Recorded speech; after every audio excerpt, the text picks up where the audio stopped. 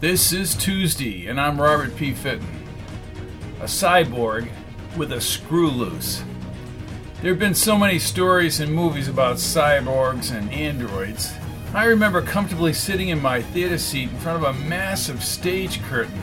It was 1983 and Harrison Ford had just zoomed into stardom in the 70s. The curtain opened ever so slowly to the largest movie screen I had ever seen before or since. I'm sure it was 70mm. It was as if I was right there as bounty hunter Rick Deckard Ford pursues a gaggle of replicants, specifically the Nexus 6 model. They've just killed 23 people in a space colony. We all know Darth Vader's penchants for revenge and violence. Nevertheless, Anakin Skywalker is the chosen one. Even when Anakin turns into Darth Vader, he remains the chosen one. I first saw Darth Vader on a movie screen at the Mountain Farms 4 theaters in Hadley, Massachusetts. The screen was not much larger than the TV in the front room here in 2021. Then we have The $6 Million Man Who Was Bionic. That was the first program I ever taped on VCR. The Cylons were in Battlestar Galactica, 2004 edition, and I guess I'll throw in Inspector Gadget. And let's not forget Arnold. I remember the end of the Terminator movie when just a piece of that cyborg was left to fight. Creepy. There's an unmitigated fear of the all-powerful. Harlan Ellison said he loved the movie, he was just blown away by it. Who? The primary motivation of a Dalek is to destroy anything that is not like, even to the point of internal destruction when a rogue Dalek fails to conform. The primary motivation of a Cyberman is to create like as it's now the only way to reproduce. I was reluctant to write an entire novel about a being who is a mixture of human genetic structure and a conglomeration of advanced electronic substitutes and enhancements, because it's all been done before, but not the way I put this book together. I wanted this being to be in control of a late 20th century planet that also contains dramatic technological advances, prime of which is the cyvacking of humans into compliant duplications of his body structure. Here's what I did. The Galactic Command Marichelli project creating this dumbbell has messed up. So what we have here is a cyborg type named Saul, whose brain is not working quite right, and he rules the planet Scavia Tango. Now it gets interesting, because Saul has the power to move into the galaxy and cyvac entire populations. Saul manipulates the military for his own ends and keeps Saul City, that paradise personified, in a perpetual state of terrorism, destruction, and death. Saul has cohorts that I won't mention here.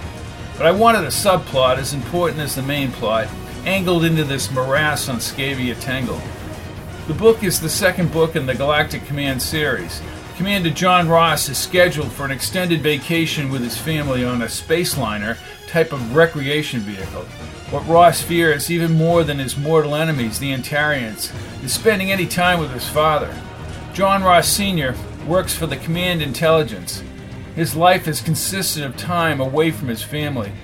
The old man is distant and has his own way of looking at the world. Ross asks his trusted second-in-command and close friend, Hugh Lindsay, to accompany him on vacation. A good portion of his crew will be working on an aqueduct project on a faraway planet.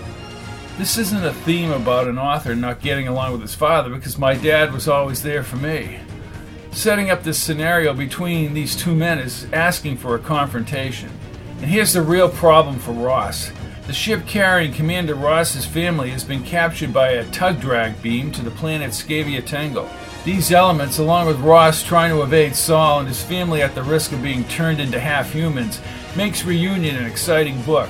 And remember, Ross is forced into a situation where he has to speak to his father and confront his own demons as he joins forces with his father against Saul. It was really fun to do Saul's voice, complete with the disjointed sentences and sketchy judgment. His temperament is edgy. Revac, I will. Revac, I will. Put a little echo in there and maybe a little metallic reverb, and we have Saul's voice.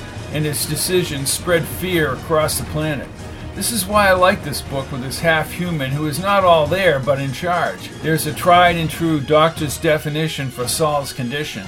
Microdechia, playing with less than a full deck. That's all, folks. Postscript. Edgar Allan Poe, the man that was used up.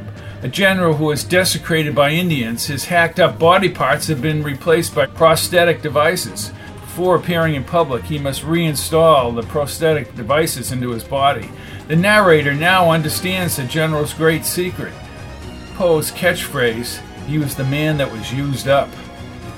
Mary Shelley's Frankenstein, a fictional correspondence between Captain Robert Walton and his sister Margaret, is detailed here in this audio.